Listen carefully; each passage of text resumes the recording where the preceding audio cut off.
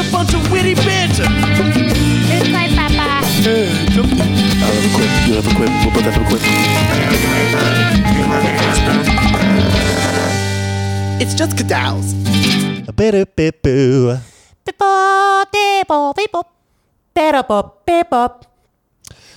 Climbing back up from episode 101. I'm still hungover, dude. This is 101. This is, episode 101. You know, it feels, a little bit like we just hit our peak and we're now just, riding on the rest of our life. It's all downhill from Like we just here. hit middle age, and we're like, should we buy a Corvette or do something to validate ourselves? But Having I that think we'll be midlife cool. crisis. Yeah, but I think we'll be all right as long as I got my two buddies with me. Got Hunter Dorsett over here. Hey. And then I got Chase Williams all the way through the computer and a million miles away. But That's true. Dude, Yeah. I was blitzed after that last episode. Yeah. Really? You did Like, the two. So I it was impressive. immediately after we stopped recording, I was like all jazzed with energy, and I was like, I'm gonna go walk around outside, and I'm just walking through the streets. And it wasn't until I got home and took a nap and then woke up and was still drunk and was forgetting that I had conversations with Tyrion. Yeah, did Dude, it happen yet? And then I had a hangover for 36 hours, I would say. Did your hangover was- start the same day?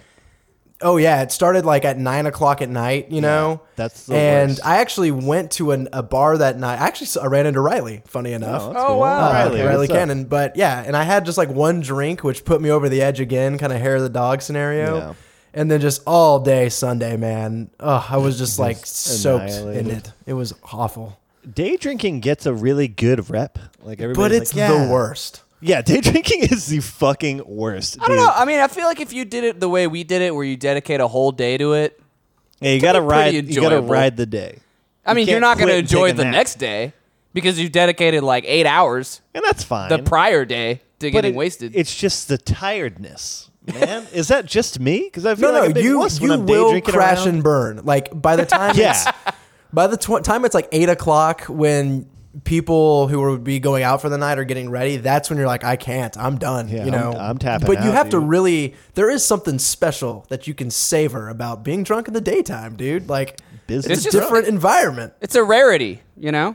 Yeah, you don't often get the opportunity, so you do usually want to jump on. It's like a that no-look chance. high five. You're just like, oh, wow. Did that just Great and happen? enjoyable. Yeah. No, I have a hangover. Yeah, I had a good time. It was a good time last time. Dude, I'm still blown away by the fact that you can buy two 40-ounce, Yeah. 6% alcohol by volume drinks for $6. That Yeah, still man. blows my mind, dude. You're never gonna beat the deal. You might beat the Seriously. taste, you might beat the quality, but you'll never beat the deal, Dude, You know? one day, it's now on the bucket list to make a craft malt liquor. Dude, that's such a good fucking idea. I told you not to bring it up again. I'm still But airing it out. It's a- still just rolling in my mind. Like a So, craft malt brewery.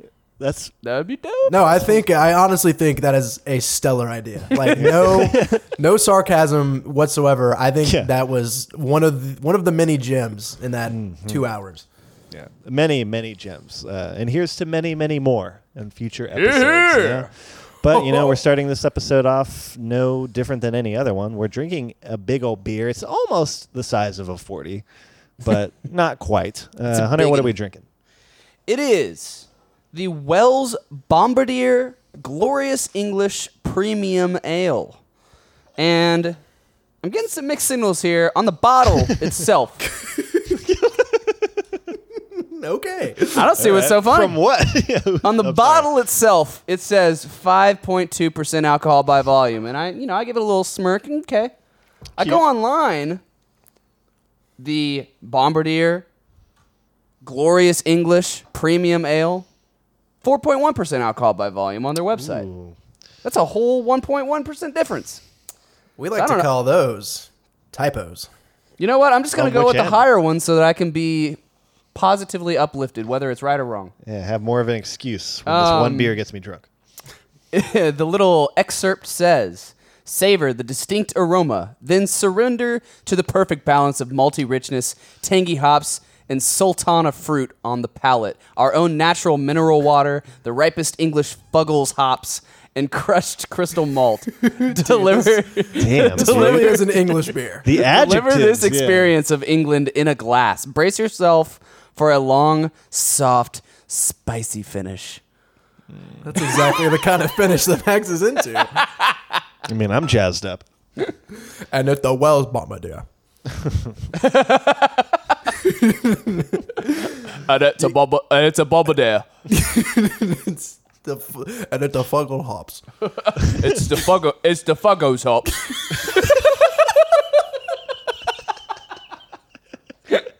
The impression game is strong today. I think this bottle's funny because on the top it just says "damn tasty English ale," and that's gonna be my bar for critique tonight, is whether or not it is indeed damn tasty. Damned tasty. Yeah, Past Like tense. cursed. Yeah, it was tasty. And it was damned tasty. this beer's come back from the grave. Yeah. Oh, man. Well, it's brown as hell. It looks like a pub beer, and that's all I got. That's all I can say. Yeah, it's like brown with some red in it, and you can see through it a good bit. It looks like filtered, but still kind of like not completely see through. There's definitely no sediment or anything. I got no header on my pour. It might have just gone down. Max got a little bit of Yeah. his. Mine's not so bad. It's not super, didn't- like, clean of a header. It's got a lot of bubbles to it. Yeah, a a little little soda bubbly. poppy, but still it's there. Yeah. Yeah, Plus, none I'm for getting me. the unique experience of my beer being out of the refrigerator for about 12 hours. So Oh it's wow, so very, yours yeah. isn't cold. But I think it's good. It's we a should good have done the old approach. switcheroo, or we did just I think it's the two halves of my bottle. Have yours in the I freezer. think this is the best way to do it. Cause Okay. we We can get the both ends. This is how they drink it in Europe, I'm pretty sure, right? But maybe not. Who knows? So, has anybody tried it yet? I haven't. I just put it down immediately. I don't know why. It's good. It's sweet, and it's smooth. Like just on first blush, it feels like a pretty stereotypical, well executed pub beer. So far. I'm a fan of pub beers. Usually, they usually like come with that sort of like creaminess that I Yeah, appreciate. yeah. In pub beers. Like, yeah. Yeah, totally. I hear you, dude. On that creaminess. Anything else to add to man. that? I feel like when I think of pub beers and specifically English beers or English pub ales, what sticks around or what I think about more so is like the mouthfeel, and I feel like it's a little bit more like spicy the way that like an amber would be, kind of maybe even more so than I'm used to. On the website they have like its own little scale, so they have 5 nugs. And so this is 3 out of 5 nugs Why worth. do we not have a nug scale? Like, seriously. Dude, it's I feel episode ashamed. 101, man. It's The a new era. nugometer. Where's the nugometer? The chugometer. The Don't nugometer get and the them confused. chugometer.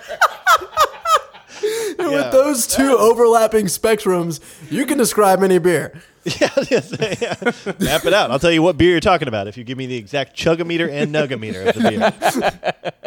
It's like coordinates. What? And yeah, it's kind of sweet and a little like bready. So like with the sweet and bready, it's almost like biscuity. Are Yeah, I you like getting it. any? Pretty You good. getting any nuttiness in there? Yeah. I don't really. And on the website, they also put citrus as a profile, and I don't get any citrus at all. Yeah, citrus is one of those things you can kind of throw around. I feel You like. can, you can blanket that pretty much Yeah. on anything. It's like salt. Yeah. It's like saying tannins in wine. Yeah. Yes. Fruit forward. But yeah, I'm digging it so far. It's not blowing my socks off or anything, but Yeah, my socks are still on my feet, so we'll see Yeah. where we're at the end of the episode there. Just but checked. Yeah. for all of our sakes, I hope mine are still on my feet. I have renowned stinky feet. I don't know if you guys know. Yeah, that's the one renowned thing that's certainly stinky about you, Max. If there was one smelly thing, Golly, I think Max's feet are just so rank. feet. Nothing else. Nothing else about Max.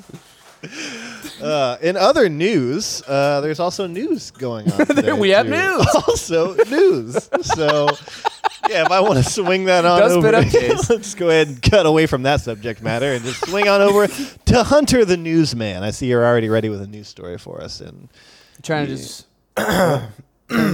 beep on it or something? Won't you? And yeah, if you want to go ahead and just hit us with the news, because this is witty banter. Beep boop, beep beep boop.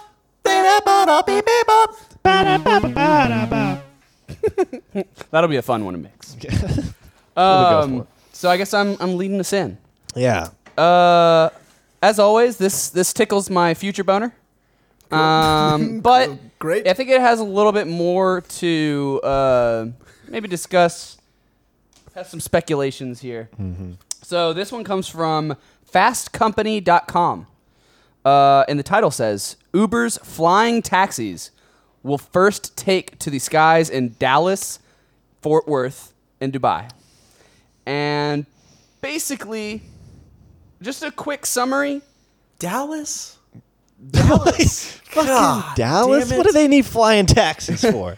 They're basically on an ambitious program to start testing skycabs by 2020 and putting them into service as soon as 2023. And you hear that and you're like, okay, that's pretty cool. Uber must be like the That's a cool innovator. thing.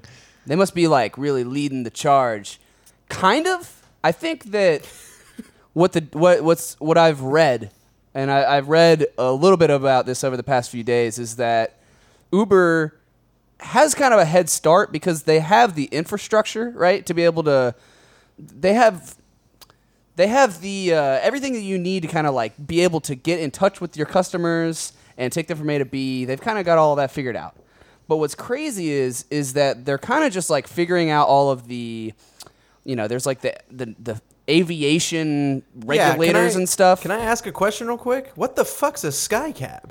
A skycab. What do you think a skycab is? Well, I mean, I'm thinking fucking George Jetson flying cars, but is that what we're seriously talking about here? yeah, are they like Yes. helicopter vertical prepared, or takeoff are they- and landing, right? So helicopter style cars. So helicopter style, but it's not going to have like helicopter blades. Think more along the lines of drones.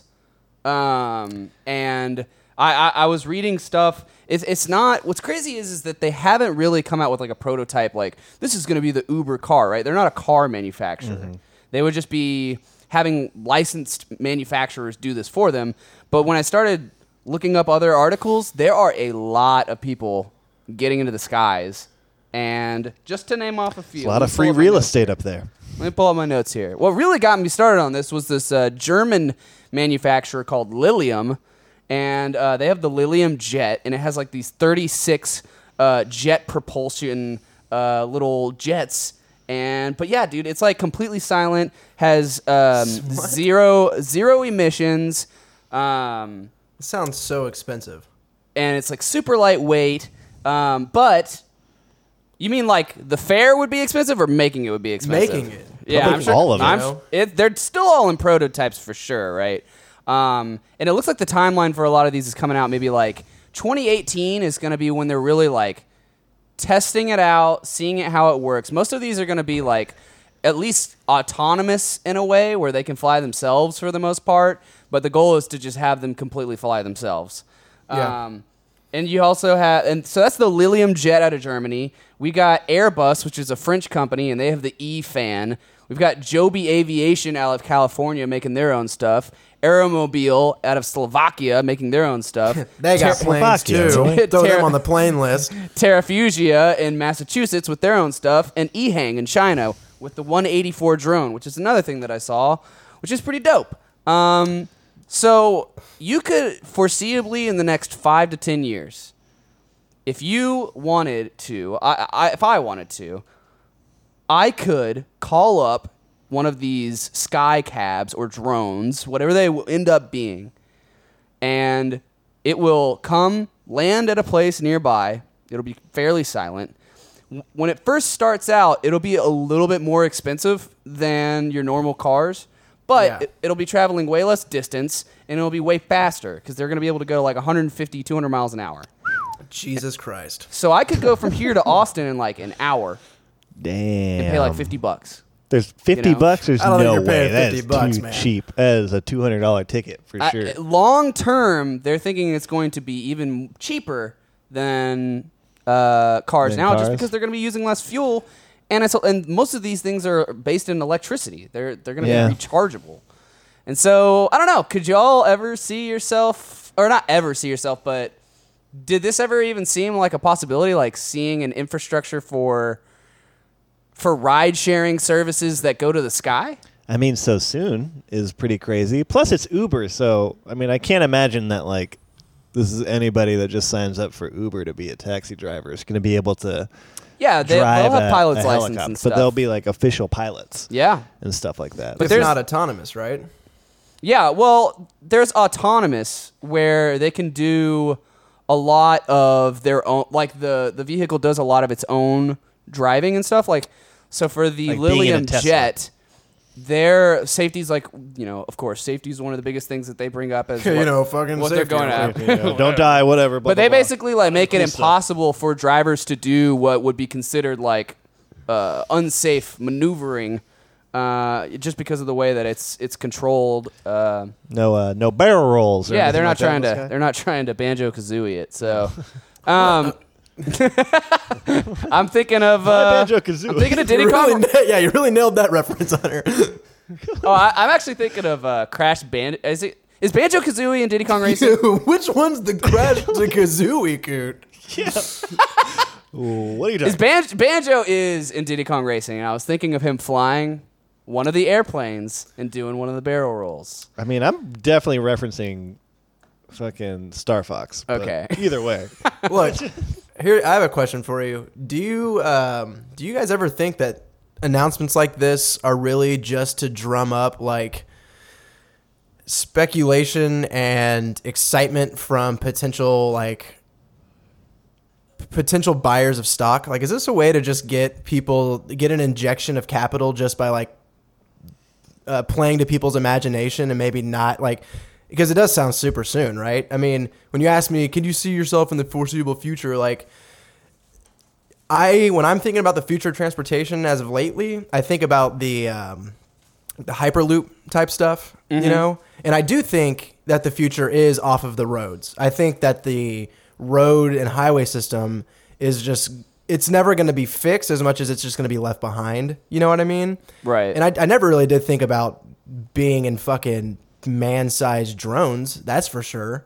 You know, and I think that is a very techno-futuristic type of idea that I think if once those were in play, I would think as like an adult or however old that I was, I'm like, yeah, this is a new era, you know? Like, whereas with the Hyperloop, I'd say maybe this is like, these are like new opportunities that the future brought, but it's still kind of like an iteration on things that we already have in some capacity, so it doesn't feel as futuristic to me.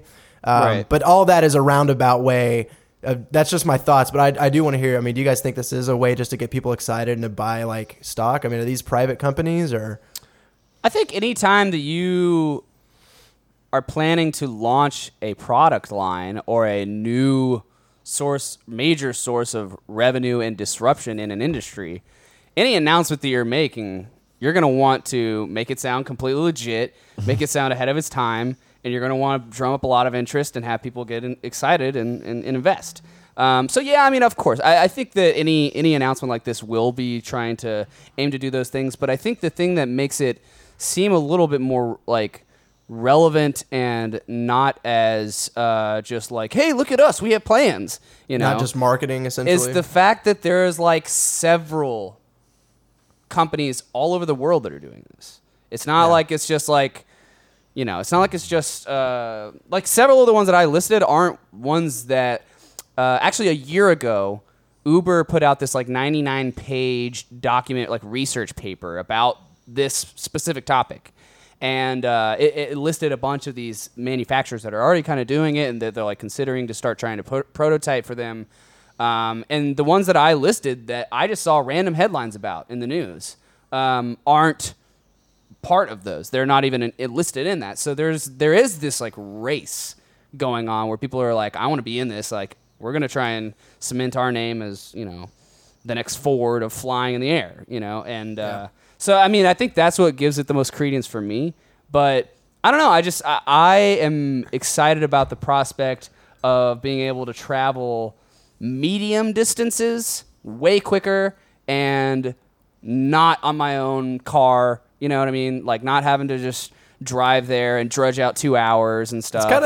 It's kind of funny. I don't know if you guys are the same way, but like growing up as a kid, you kind of think about your dream car or like these fucking kick-ass vehicles that you're gonna own when you're like older. And I feel like now I'm at a point where it's like, oh yeah, maybe I'd hope to not have a car soon. Oh. You know, like I still appreciate the engineering behind making a great vehicle. I mean, that's why I love Formula One so much. But I'm at the point now where I feel like I just appreciate cool looking cars. I'm not really like that enthusiastic about trying to buy one in the future, you know?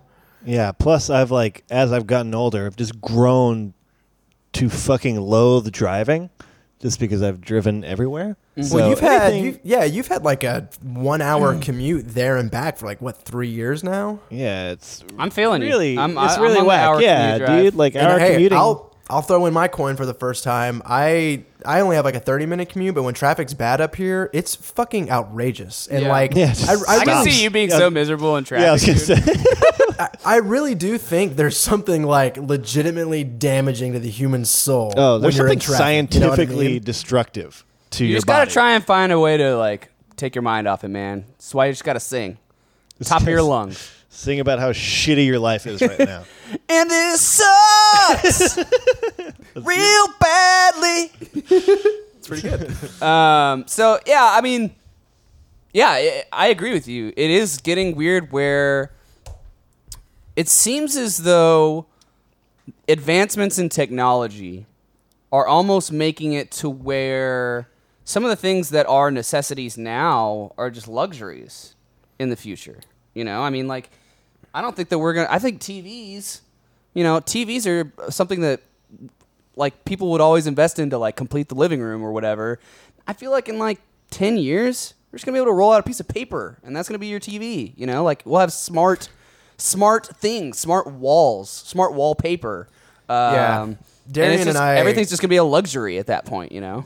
Darian and I constantly have discussions about like the life that we thought we wanted growing up in our parents' households and the goals that we were aspiring to like throughout high school and even in college, kind of based on the life that we had and experienced, and now really recognizing, at least for us, that the future looks much different than one we thought it would for us, and two than it looked for like our parents. You know, like I really do think like our generation is going to live this very different idea of adulthood.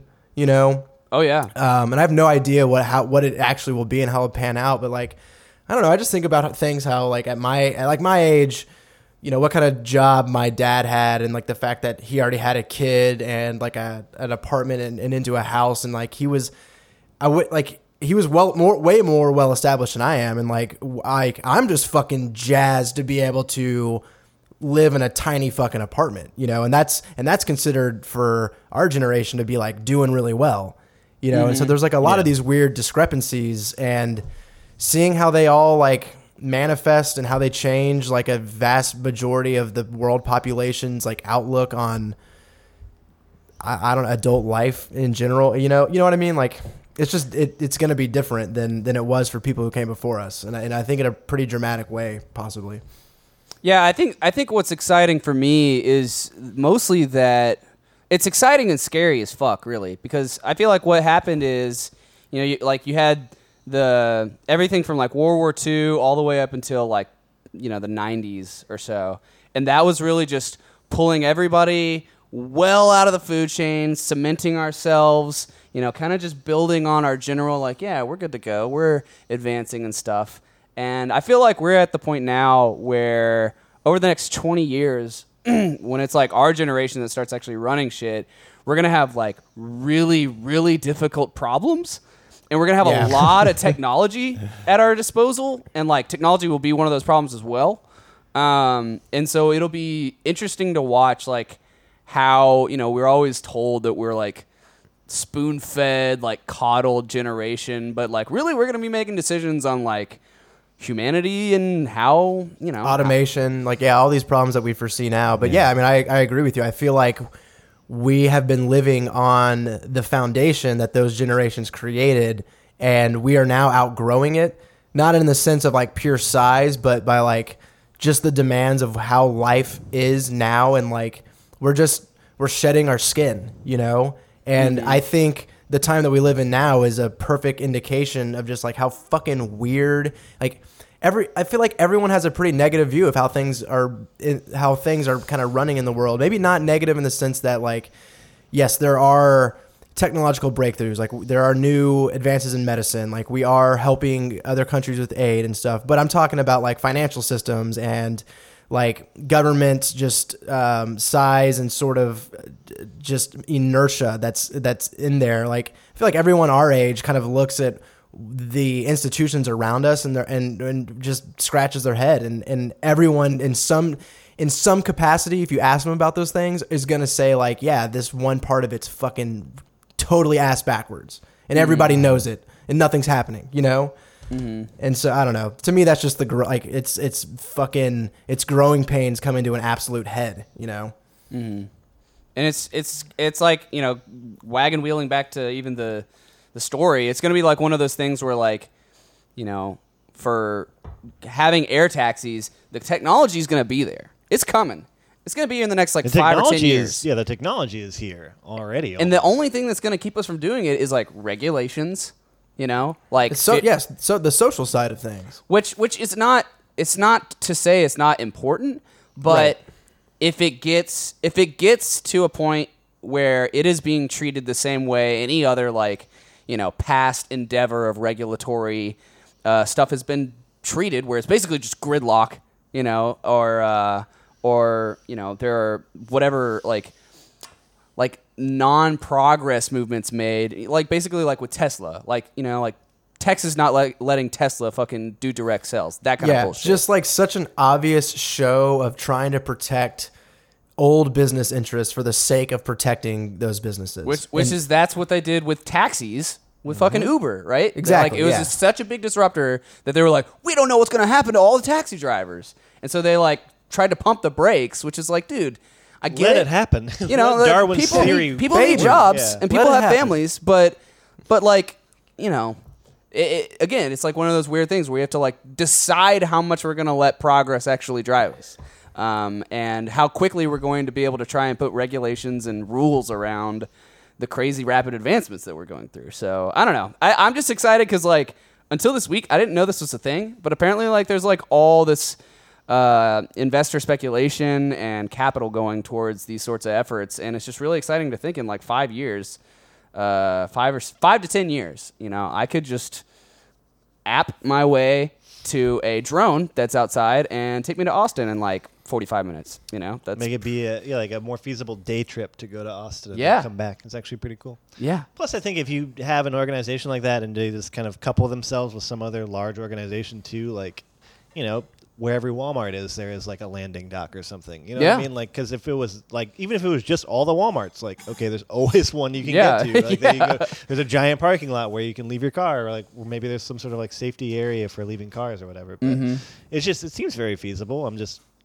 It's such a like. Without video, it's kind of hard to even imagine, really. Like, you kind of got to look at them flying and doing their stuff. Because you'd think, like, oh, it's an aircraft. It's carrying people. So it's got to be pretty bulky and huge, right? It's like, you can make them pretty compact. They don't have to take up a shit ton of space. I think there's one company. Size of a smart car. There's one company that is, like, working to make a vertical takeoff car that can fit in a normal parking spot right now. That was another thing I was reading about. Do you think that like this would have any effect on like, so going from here to Austin, that's not like a plane trip travel. Yeah, it's about 2.5 hours by car. But maybe if you're going somewhere that's like kind of in between, like I know people who travel for business like across Texas, you know, by plane or something like that. Maybe this could be a feasible option for them that's less like. And what's really interesting, dude, is like, say I want to go from Houston to El Paso, but they're not going to have batteries that fly me from one trip, you know, from Houston to El Paso. I'll just get off. I'll just have a leg. I'll do a connector. You know? Yeah, right. I get off at freaking drop Austin. Here, drop there. Drop there. Get off at Austin. Pick up another one. Eat some Tysons. Yeah, eat some Tysons. Then I drop off at Amarillo. Yeah. Get the panhandle in me. And then I go over to El Paso. Drop it Fly off. on down. Yeah, that would be fucking super tight. So. Yeah, it's just a disruptor. One little excerpt that I read that kind of put it in perspective that made me be like, holy shit, that'd be cool, was them talking about like going to an airport, you know, and like usually you'd have to hail like a taxi or an Uber or something, and it would take like an hour and from your place because of all the traffic, and it would be like $55 or something. But with this thing, like it would basically take like 5 minutes and cost you like $10. Right. You know? Yeah, because there's no traffic. because there's no traffic. There's no like you're spending less time. So if there is like a rate per time, then like that's way less, and you're just going a way less distance. Yeah, because it's a straight line. So As the crow flies. So yeah, I don't know. I just thought again, it's a speculative one, but we reached in there and talked about some deeper stuff as well. Yeah. So that's good. Well, let's reach on over into Chase and see if he's got any cool news in the stories. bag? Yeah. What's in the box? I'll show you what's in the box real quick. So here's the headline. It's from Kotaku. It says, esports will become a medal event at the 2022 Asian Games. So I want to read you the news story real quick, but then I want to wagon wheel into a different sort of look at this. Competitive video games will become a medal sport for the first time ever at the 2022 Asian Games, the Olympic Council of Asia announced. They will appear as a demonstration event at the 2018 edition of the next Asian Games held in Indonesia as a run-up to the official inclusion as a medal sport in 2022. As a preview of what's to come, esports will be contested at the upcoming Asian Indoor and Martial Arts Games. FIFA 2017 is the only game confirmed to appear, but the event will also include a multiplayer online battle arena, which is a MOBA like Dota or League of Legends, and a real-time strategy game like StarCraft. So first question is, how do you guys feel about esports becoming a medal event at like sort of a international competition? And by the way, this competition is second in size only to the Olympics. They have like 10,000 athletes that participate in total. So it is a pretty big gathering. Yeah. So it's to dig or understand a little better, like these Asian games that they're saying that they're going to be included in, those are generally used to be probably just like physical sports, right? Yeah, I mean, and those will all still be there. It's just now included in the run is going to be video games as a medaled event. Neat. I feel like that's interesting. It's definitely interesting, but I'm wondering how they choose what specifically in the realm of video games. You know what I mean? Like, are they just going to get like, oh, well, we think that there's a lot of people that play this kind of game, so we'll do this one. You know what I mean? Like, it's like with sports, it's like the sport is the sport and people go to the sport. With video games, it's just like, oh, well, like I'm super good at this video game. You know, maybe like there are people that are like world-class champions in like a specific video game or a specific type of video game. I'm just wondering how they hone into like what to choose. Like, I know that they set them, but it's interesting to think about like which ones they let be a part of the games, like whether it be like a first action shooter or role playing games or you know or strategy games or whatever. But yeah, I think that would be my question, would be like, how do they decide? How do they know what's going to be is it basically just like audience driven, like what the audience wants to see, I guess? I would assume so. I mean, it's just the same way that like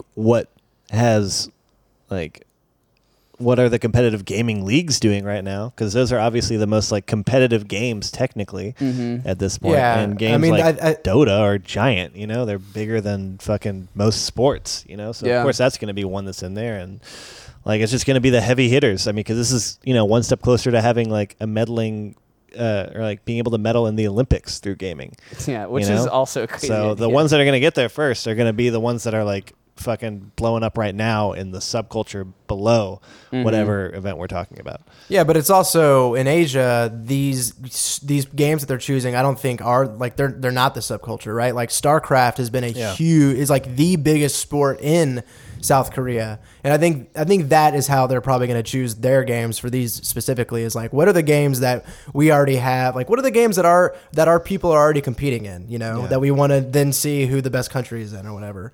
But there were some comments on this article that I thought were super interesting, and it's a side of the conversation that I've never considered, and I want to throw these at you real quick. Okay. This one comes from Space Knight. Nice. And he says, Thank you, Space Knight. he says, this is odd because at the end of the day, you're playing some corporation's product. Consider basketball. Yes, the NBA is huge, but there's still Olympic basketball, or changes in college rules, or in whatever pickup game you play. But there's no generic StarCraft. There's only the one product with its rules handled by Blizzard.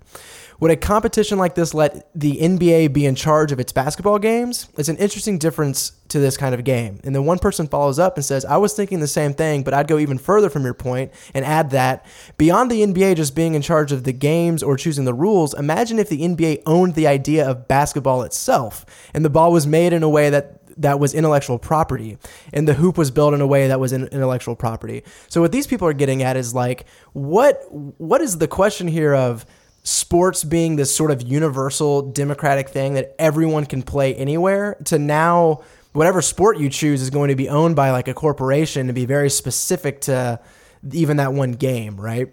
Mm-hmm. I thought it was an interesting side that I had never thought about. Definitely. That's interesting, but at the same time, like, while NBA doesn't own basketball, it owns the current perception of basketball in the same way that, like, the rules in basketball change because the NBA changes them. You know, like, the game is not the exact same as it was 50 years ago. They still have that sort of authority to tweak the game however they want. Yes, I can go play a pickup game and make up my own rules and, like, win by 2, play to 21. You know what I mean? Yeah. Like, of course I can do that. But just the same way that I can, like, play any other type of game, since there's 10 million games to choose from, you know, and a lot that are closely related to each other. You can usually always find one that's, like, connected in some way. I mean, it is kind of interesting just because you're right. Like, what if NBA, like, made basketball, but at the same time, I don't see it being that much different, you know? And I do see, like, companies like Blizzard becoming, like, the NBA of that game. You know what I mean? Does that make sense? Like they setting would up be, a board that, they're the like, ones that are runs- setting up the, like, leagued events, you know, a lot of the time. Like, and they're the ones that are, like, you know, setting up. I know there's an idea of them going around and, like, setting up teams across the nation. They are becoming the NBA. They are becoming the organization behind the game. Mm-hmm. So, I mean, it doesn't seem that much different than me.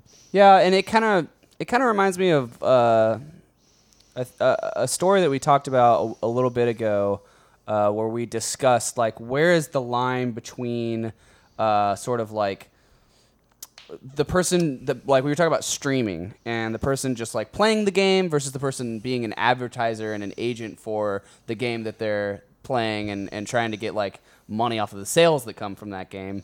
It kind of reminds me of that, where it's like, when I think of the Olympics, right? If I think of, like, lugeing or track and field or curling or any sport that comes along with the Olympics, I do think of the event and I think of the sport.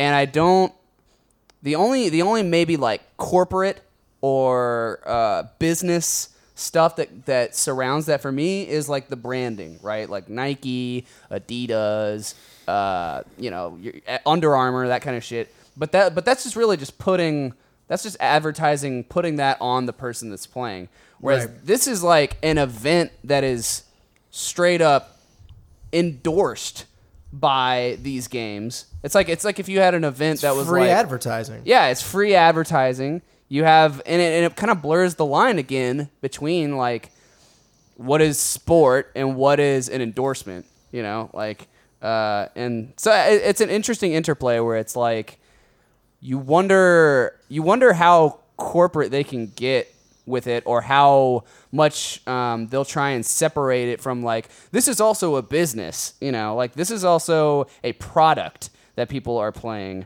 and not just, like, the general idea of gaming as an event. So yeah, it does bring up some interesting questions. Cool. Yep. So that was my story. I don't know how you guys choose news, but this week I had like 5 I wanted to do. But Me too, dude. Really?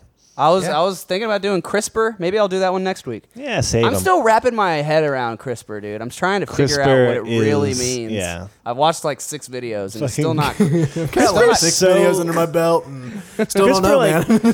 presents itself as being this super simple thing. It's like, and then it's when so you much look, easier now. don't you get it? And you're like, yeah. I know it's crispy. Oh man, but that is, I think that's kind of enough to chew on for Okay. this week. Maybe we take a little break. Go come check back, on the Nuggameter. see where this goes in the Nuggameter, maybe on the Chuggameter, depending on where we're at. And then we'll maybe go back and come back with a review or something, you know? Okay. All right, we'll beat up it. If you want to keep up with the show after the microphones have turned off, be sure to follow us on social media by searching Witty Banter Show on Twitter and Instagram and liking us on Facebook, facebook.com/Witty Banter Podcast. Want to steer the conversation or be a part of the show? Just go on down to wittybantershow.com and leave us a suggestion for a beer or a question for us to answer on the show. And if you like what we're doing and you want to support the cause, head on over to iTunes and leave a review, and feel free to share it with your friends. Let's get back to it. Boop. A little delayed, but that's all right, you know? No, perfect. I'm gonna say that was a part No, of the that beep. one was perfectly The beginning in time. was the beep. Oh man, so we've been sipping on this brew daddy. We're all poed up, as Hunter would say. How are we feeling about it so far? I've actually been like pulling back, pumping the brakes purposefully, and not drinking this super fast. Why?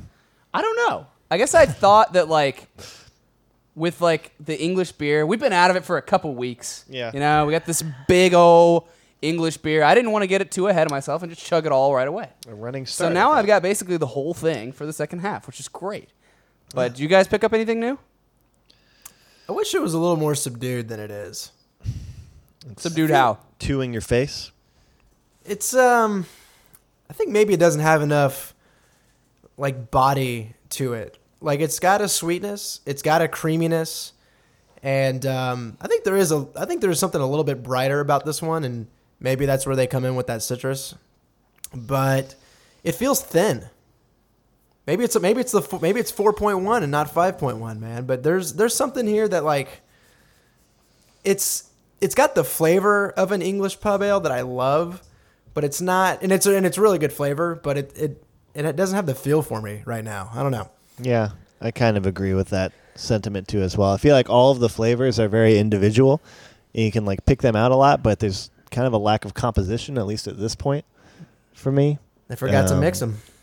Yeah. It's almost like, I mean, I'll just say that I feel that I get like spices, like spiciness.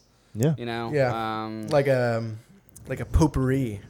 Yeah, it's like drinking potpourri. Dude, no, I had a beer. I love potpourri. No, I had a beer a couple days ago. I can't remember where it was at, but I was like, Mandy, try this. And it's like when you walk into a Pier 1 Imports or some shit. Yeah. It was potpourri. I was like, I can't believe that you saturated that taste so well.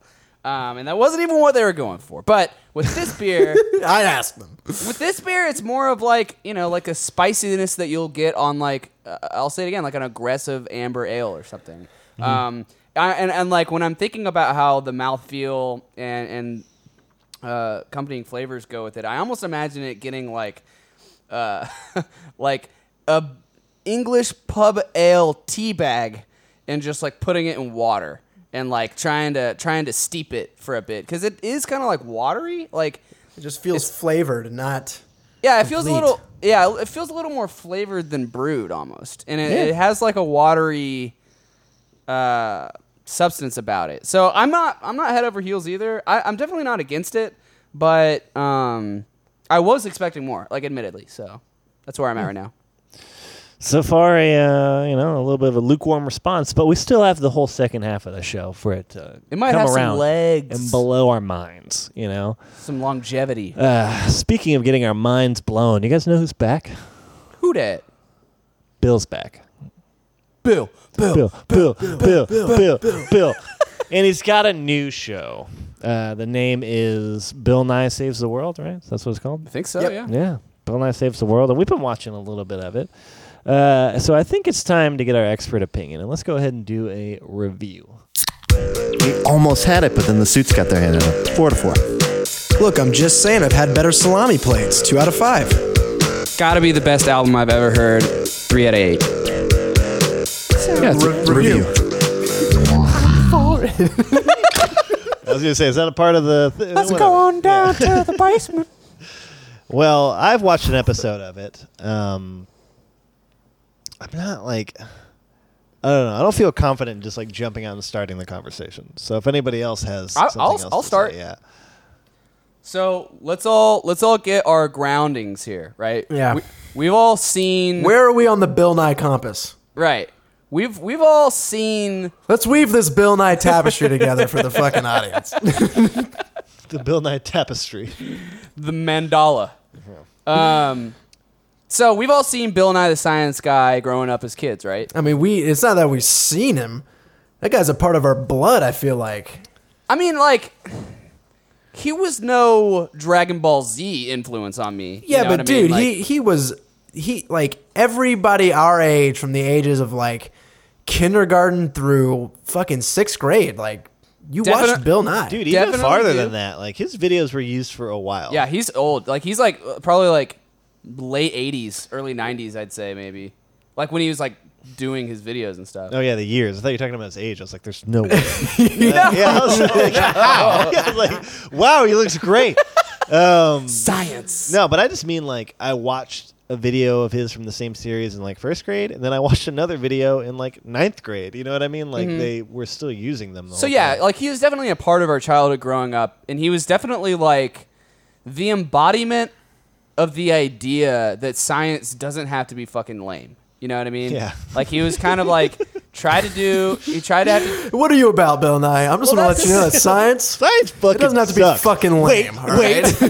Well, Wait. like growing up as a kid, I think everybody would think of science the same way they thought about math. Math, if the Bill less- Nye wasn't there, yeah. you know. And science definitely is more magical and I think it's cooler than math. But yeah, he was he made a sort of kid friendly, informative, interesting way of thinking about science growing up, right? So now we're here in the now. Since then, I don't know about y'all. I've seen Bill Nye all over the news, all over just random he's shows. always out there. He's always on that 2-minute video on your debates. Facebook feed. He did that debate with that creationist guy, which was like dynamite to watch. So yeah, Yeah. he's been doing some heavy lifting. Yeah, so he proved the tides right or whatever. Who did Right. you talk to that was talking about, like, how do you prove the tides or something? He was just like, we know exactly how you do the tides. He was just like, you can't explain that.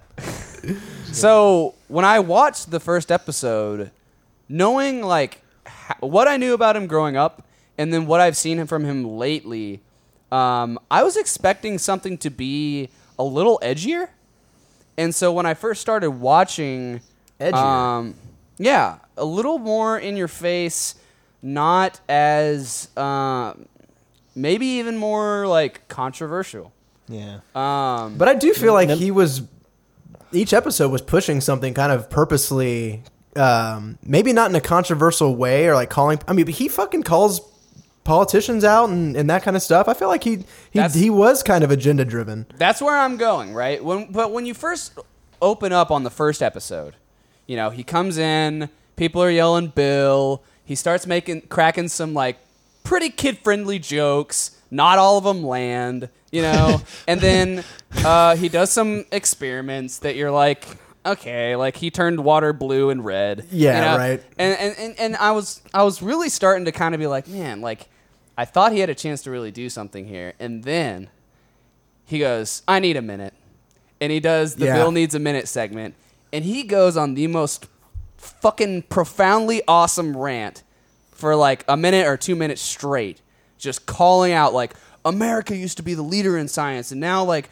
we have all these science deniers, and he's just calling people out left and right, and that's what made me be like, fuck yeah, dude, like I will watch this just for that minute, Right, yeah. and that's what kept me engaged. So I was like disappointed after watching a few minutes, and then I saw that, and then that reinvigorated me to keep watching, and I watched like a few more episodes after that, and it was good. He's still the same old Bill Nye, but that was what I was looking for. Like where I'm at right now, knowing what I knew about him growing up, I don't want the kid jokes anymore. I want him to keep it real, Let me ask you this: whenever Neil deGrasse Tyson was set to helm the show Cosmos, everyone got real jazzed, right? Right. And I was excited too. And then when I watched the first one, I kind of immediately was disappointed because it was very much, in my opinion, scientific explanation towards the lowest common denominator, which I think maybe the Cosmos always was. It's about like, let's just present scientific facts at the most basic level. It's very introductory. That way, it's more of like a public thing where it's, anyone can kind of watch this and It's like a starter's kit. Yeah, and learn something. And Baby's when I was first when I was going into Bill Nye's thing, I was ready to see what Bill Nye was going to kind of talk about with an older audience. And the episodes that I saw, I felt like they were still a little too reserved and like relaxed. And you're right, like he was turning water blue, and like he certainly explained the concepts in such a way that like I remember them. But I feel like the content of the show is almost the equivalent to like just reading headlines, like, oh, did you know in Italy in Venice they're stopping the floods by doing this thing? Okay, well that's that, and it's like, all right, and you kind of get like you get like 3 snippets of information that are good snippets that you can hold on to and you can remember. But I just felt like it was very surface level, Mm-hmm. And that was a disappointment for me. I don't know about you guys. Yeah. I think like the whole premise of the old Bill Nye show was to say, hey, here's this thing. Okay, let me tell you something about science. Mm-hmm. Okay, this is this huge concept. Okay, like I'm just going to tell you this, but in order for you to take my word for it, let's show you like an experiment on like a smaller level. Mm-hmm. So what he would do is he would like mimic the Earth's atmosphere in some way and then like show how that affected something that represented the Earth or something like that. Mm-hmm. And I was really expecting him to do that with like issues that everybody really knows about, but like really wants to see an actual visual experiment or just something to like show exactly what people are saying when they're saying like when they're talking about global warming or when they're talking about all these things that everybody knows about, and they're almost like cliched at this point to where they don't have as much impact, but to really like show somebody what's really like wrong. Because you're right, the scientists or the experiments that he didn't even feel like they had anything to like do really with what was being talked about. It was just like, remember, I'm a scientist, and like this is my lab. But then also like off to Jimmy for whatever this news story or whatever it was. Mm-hmm. And I was really hoping for something more like that, to where it was just more like hoping he could, because that's the kind of guy he is. He's just very like, look, like just listen to this. Like, yes, it can like this is real. Mm-hmm. Like let me show you. See, it's real. Like why is that so hard to get? You're not taking my word for it. I'm showing you. And I wanted more of that, but it just felt like you're right. It just felt like he was going through like these different headlines and these different news stories and stuff like that. So and I feel like he has the right premise, right? For sure. What he sees is the mountaintop of what could be, and I think what he's trying to make happen is science is cool, and if people accept science, that's like irrefutable fact, and I can show them that, we can start actually like making a culture around this being how we drive policy, this being how we solve problems, And so him wanting to make a show where he saves the world and brings on celebrities and does experiments and does call people out from time to time, I think that's awesome. What I think is interesting is watching him straddle between his old show, which I don't think was as agenda-driven, like his first episode in Bill Saves the World is global warming, right? Yeah. That is an issue. That is something that needs to be solved, and it's always in the headlines. It's highly politicized.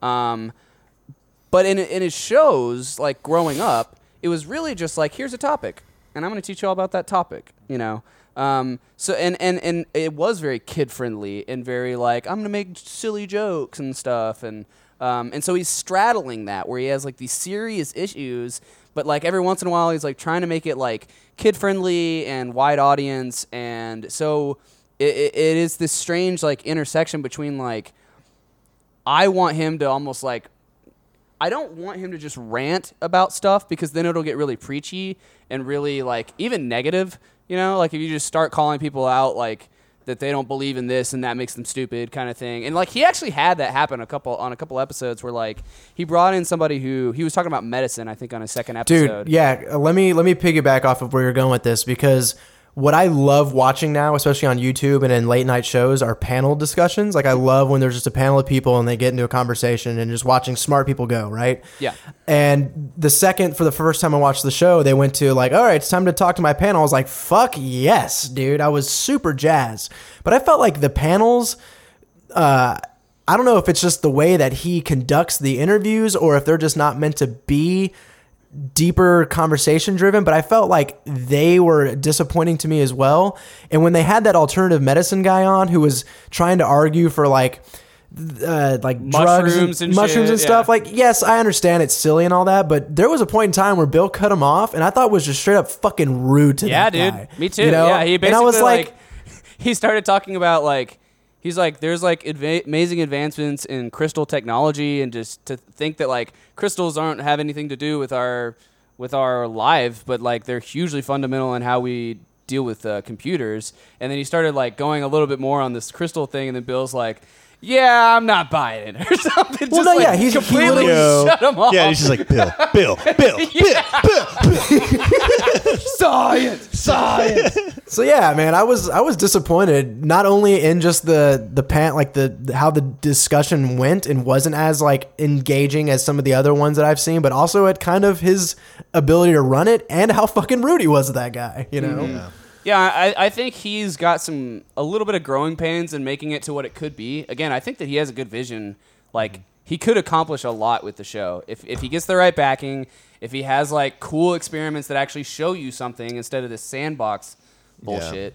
Like, dude, I even like he extracted DNA from a strawberry at some point. And I was like, that's fucking cool, you know? Like, that's very dope. tight. I like that. That is a tight thing. But yeah, I think he needs to find that like a better, more solidified understanding of what it needs to be for it to be like as good as it could be, because it is kind of straddling like agenda driven, but still like wide audience and trying to like push forward just general science and like understanding and be acceptable to a wide amount of people. So.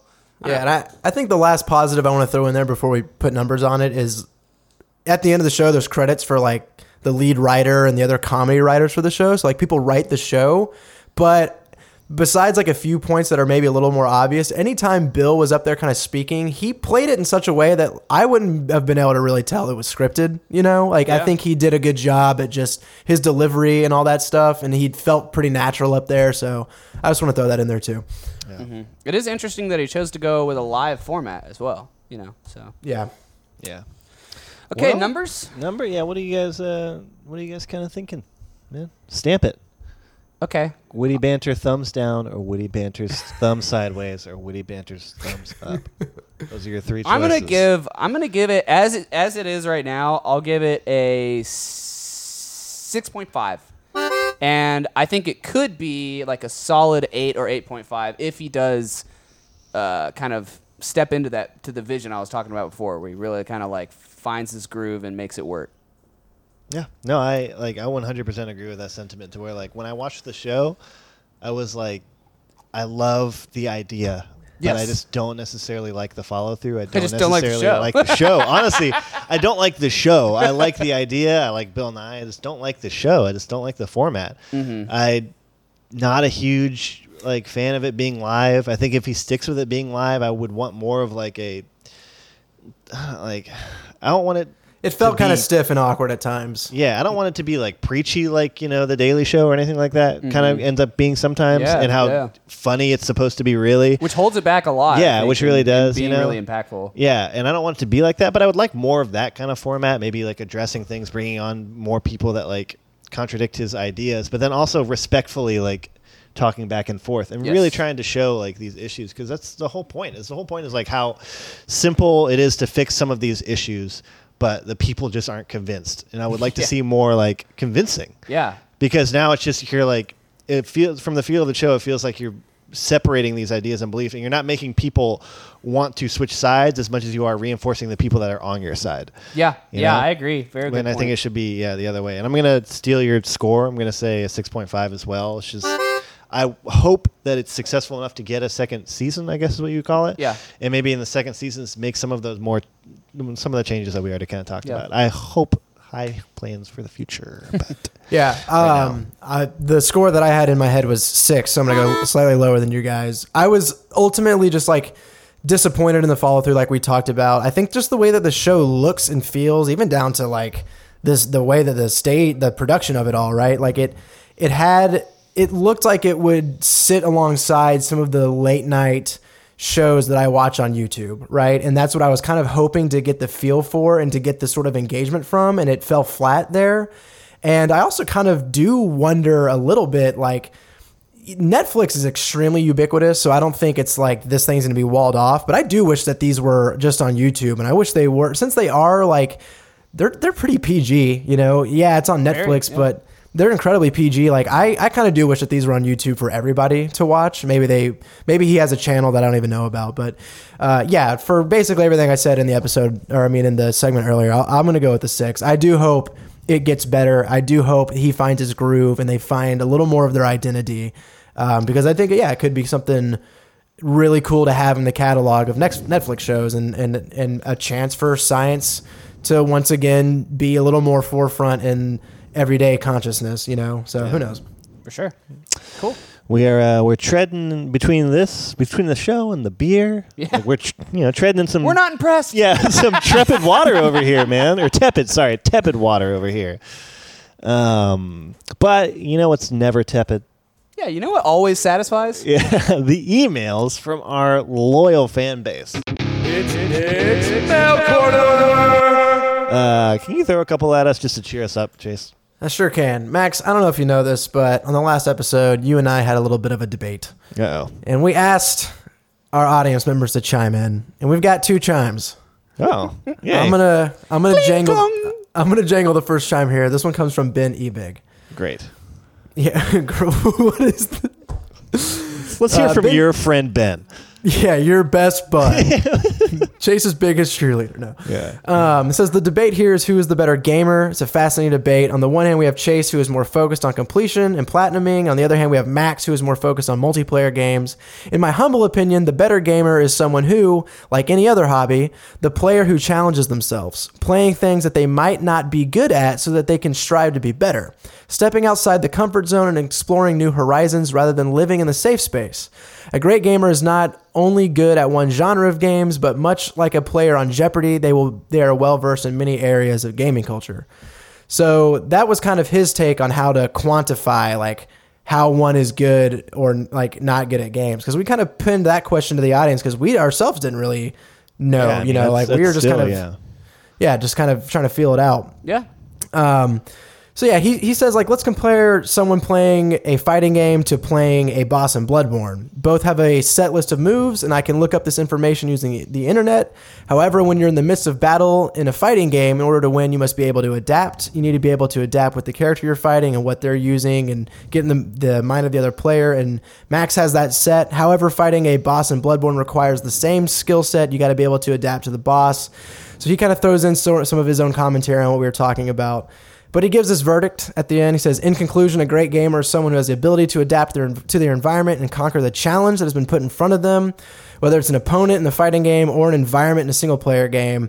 And he says Chase is the winner of the debate because he has displayed skill in a wider variety of situations. Yeah, his opinion. We can definitely. speak to a little. We will also just note that how me and Max at least know Ben Ebig to be in the gaming world is that he platinums a wide array. Seems a little skewed. But still very great points. I'm not saying it's wrong. Thank you, Ben. You know, maybe he's just also a great gamer. Email is respected.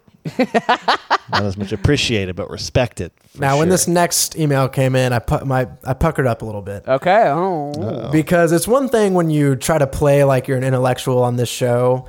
And then when an actual intellectual listens in and gives their commentary, it's a little always scary. the worst. You're like, what are you doing, man? Come on. Yeah. Why did I even go there? Yeah. This one comes from Max Kelleher. Oh, God. He says, hey, squad, I just listened to the Big 100 podcast. Really enjoyed it. I loved the great debate, too, and I hope that you all decide to bring that into your podcast lineup more often. So we got to take note of that. Okay. It's a hit with one of our fans. Let's have our fans. Hey, fan likes it. We're going to do it again. Here are a few of my notes on the segment for what they are worth. The first big ticket item was the definition. I would have liked more time defining what a quote unquote better video gamer is. A lot of the debate could have been slimmed and focused if the definition was clear and agreed to. It's like arguing if someone is a better eater. That doesn't mean anything without a well understood, accepted definition of the metrics you are measuring. For the eater, is it quantity? Is it the palate and ability to pick out flavors? Is it the ability to eat a chili cheese dog without getting any food on your clothes? I know Chase spent a bit of time at the beginning hashing out a definition, but I feel that all three of you should have really nailed down the boundaries of the conversation. Sorry, Max. Yep. Sorry, dude. That's our bad, man. And that's it. That's all. My bad, dude. My bad. Then he goes on, he says, the idea of how to characterize single-player modes in video games was probably the most interesting part of the talk. Video game bosses are designed to be defeatable. People you are playing against in multiplayer are not designed to be defeated. However, video games have single-player modes. If we were talking about being good at video games and single-player is a part of video games, why wouldn't being good at single-player count towards your credibility at being a better gamer? The idea of playing more games making you a better gamer was less convincing for me. The fact that one has read more books doesn't mean that said person will be better at reading comprehension or reading speed, which are two metrics that could be used to determine who is a better reader. Even with all the achievements of reading 10,000 books and having memorized the dictionary, if someone else can read a book twice as fast and retain twice the knowledge, they would probably be considered a better reader. So how much stock should we put in the achievements? Knowledge of games was an interesting point as well. I wonder, Chase, how do you think the Overwatch dev team would fare in an amateur or professional Overwatch tournament? Someone with that much game knowledge would still get pummeled by more naturally skilled or disciplined players. How much stock should we put in game knowledge in general or specific? I really think it all comes down to the definition. If you could all agree on a definition to keep arguments focused, I think you could come to an agreement upon an agreed conclusion. He says, really enjoyed it, fellas. Look forward to the next one. Then he says, NASA 2017 ? Oh my God. Please. Yeah, absolutely. So we will actually go to the moon. yeah. There's no place else to go. We'll meet Elon Musk. He'll just be hanging out with SpaceX. It'll be dope. I really like this email, man. I thought it brought up a lot of points of discussion that we didn't touch on.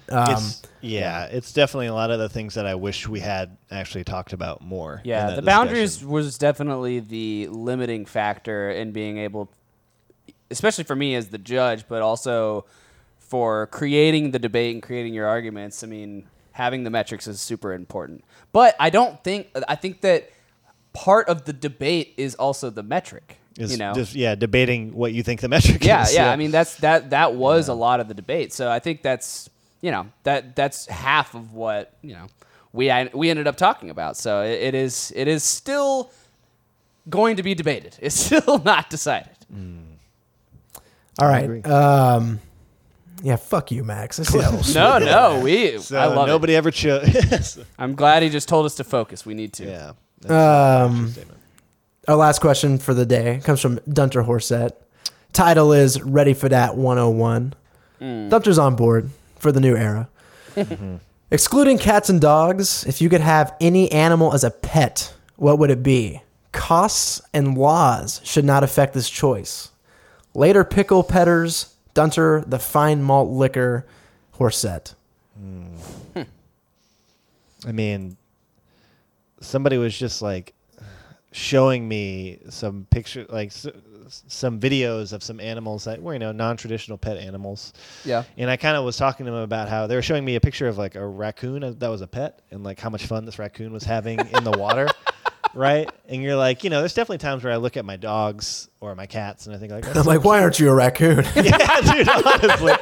Well, no, and one thing that I brought up and I was like, man, it really adds a level of like sincerity and like value and how much I can tell is going in their mind by the fact like how much more like control they have over their hands. Because so the raccoon was putting his hands in the water. Oh, yeah. And like bringing them to his face and then like juggling his hands in the water. And I was just like, that's so much control. I can really see that you are playing and you are like interested in all this.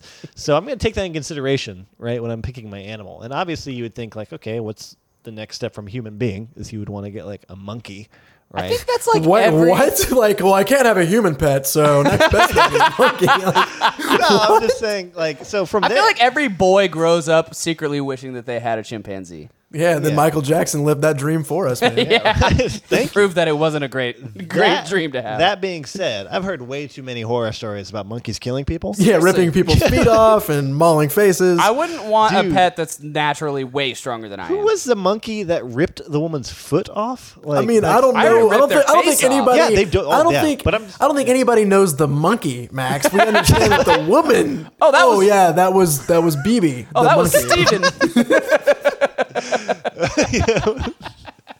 Oh man, so I I kind want of. that as a pet. So that being said, I would like to have like a red panda. I think as a pet. I knew you'd say that. So you're But going to go hold with on. your soul. Yeah, Hold it'd on, be hold my on body. though. What was that fucking animal you showed me years ago on YouTube where they were tickling this little thing? It was like a lemur, like a or it was marsupial, had like these big round sloth, and eyes. it put his hands up like that. Yeah, and it would put its hands up to get tickled. Oh yeah. What was it that thing? It Is it started not with a an L. kitten? It's a cat. A cat. It's one of those- no, it was God. What is that called? That's not a sloth. That's a Definitely not a sloth. I don't know. I don't fuck want to is give that? away my answer, so I'm not saying any animals. Oh my God! What is that? And he does this? And I just wanted to bring it up, Max, in case you remembered because I was thinking about it. But Yeah, I thought while about you're trying that to initially, remember, too. Hunter, what was yours? So, shout out, I think, right here. My shout out pet. Real big would fan be- of birds. Would be a domesticated fox. That's a good one. That's tight. But I've just seen too many cute videos for this not to be my answer. I've got to go with an otter here. That's I a feel like really an otter good would be an choice. excellent choice. Otters are the cutest fucking things. Have you ever watched them juggle? Have you ever watched them juggle rocks? In the air? Dude, off their like chest, they'll take like 3 rocks and they'll just juggle them. And it's it's like you look like you think it's not real. You think it's not real. You're like, "There's who's no CGI way in this they thing?" have It's like- this it's like kind of the, hand-eye coordination. But they do. It's like the incredible. Marlins will But they do. soar It's of animal tricks. Dude, but yeah, otters are incredibly cute. I could have fun with them in the water, and then they can juggle rocks. So they would fulfill all my needs for a pet, I think. I feel like I want to throw in like 2 honorable mentions. Yeah, please. Your When you talk shout about out. smart animals, then this is weird, right? It's not exactly cute. They can be, but pigs are incredibly smart animals. Oh, a teacup pig is a teacup definitely pig, up there. Yeah, I feel to like be- if you had a you want them to teacup maintain a pig- smallness. It's running around and it's like opening doors for it. You can teach it like 70 something tricks. That's awesome. They're smart as shit. Yeah. Also, Delicious. really big fan of birds. I think parrots are funny. If I had like a big parrot that Hunter's not Hunter does Can't not go with approve. you on that You're gonna one, have dude. to convince Hunter here. Yeah. That's Give me fine. some I just convincing. think parrots are pretty and I think they're smart and it's funny when they talk. But my real answer is a meerkat, dude. A little cute meerkat. I mean, when I went to the San Diego Zoo for the first time and saw the meerkat exhibit and they're all just popping up like they look like little beings. I don't know. They're like Little beans? They're like Our meerkat, is that Timon? that's Timon. Okay. Yeah. All right. He's like, dude, Puts they're it all in like perspective now. Yeah, imagine, like a ferret that didn't look like a rat and was actually like had energy and was fun to play with. Yeah. It is kind of weird that they can stand, though. They stand up, dude. They're adorable. How weird would it be if you come home from work and it's just standing on its legs looking at you to come in? It'd be like, It's "Whoa." doing the think dishes I know and it just about turns around and looks at you. Interesting choices. Max goes with a spirit animal. I go with juggling rocks. And you go with a good old Timon. Now we got to figure out what that fucking other animal was, though, Mac. Oh my Started with God. an L, I think. I just for my own sanity, what the fuck animal is that name? It's not like something like crazy. It's not like, oh, it's the West Indian, blah, blah, blah, blah. It's just like a name that we're all familiar with. But, anyway, those are some great emails to restart, it's not really the new year, but the new 100, Yeah. you know? Yeah. Oh, I know what it is. We got I know what it is. we got all of our super fans on. Yeah.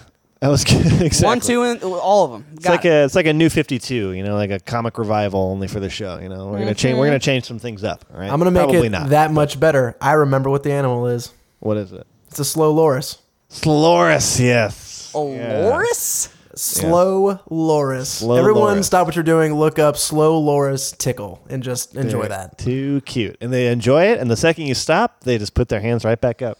I was about to say, like, Loris just sounds like the girl in class growing up that would tell on you and shit. Yeah, Loris Stupid sucks. things like- Slow Loris Fuck you, Loris. is awesome. Yeah, Loris is the Slow worst. Loris. Slow Loris Way too fun to fucking make fun of. ruled. So imagine a Slow Loris walking into class all dressed up. Like, oh, Slow Loris, dude, what's up, man?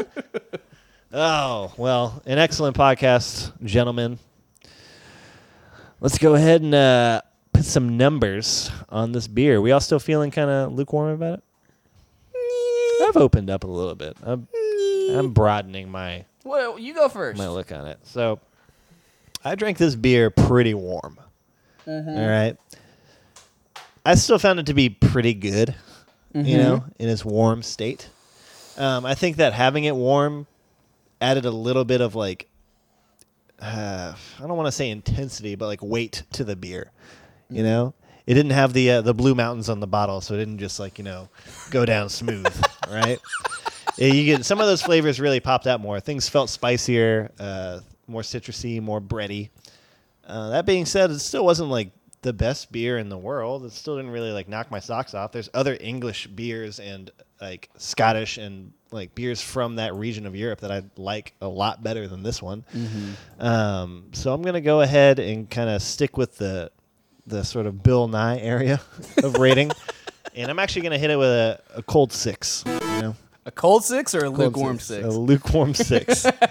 Man, and it's remember my revised rating scale. Yeah, okay? we are on a revised rating 6 scale isn't the for worst Max. thing in the world, okay? It could be worse, you know?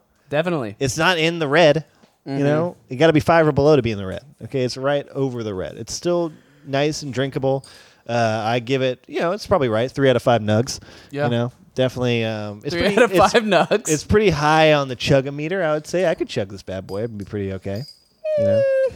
You got to try it warm. Maybe it's more chuggable warm. I don't know. Yeah, I do have a little bit more. Yeah. So. Chase, you go next. Yeah, I'm gonna stamp it with a 6 as well. That's pretty much what I've been feeling this whole episode, man. I just feel like I've had better English ales. You know, I don't think it's bad by any stretch of the imagination. And you know, on Max's explored scale, 6 isn't horrible either. It's just it could be better. It's creamy. It's kind of nutty. It is a little spicy, but it's also bright. But I do find it thin. So 6. Okay. I will go just a slight hair above y'all, 6.5. Also my Bill Nye rating. It's very Bill Nye of the beer. This is just a Bill Nye sode. Yeah, I mean, mine is that the spiciness kind of took it away from me a little bit. I think it didn't really lend very much to the typical English premium ales that I've had in the past.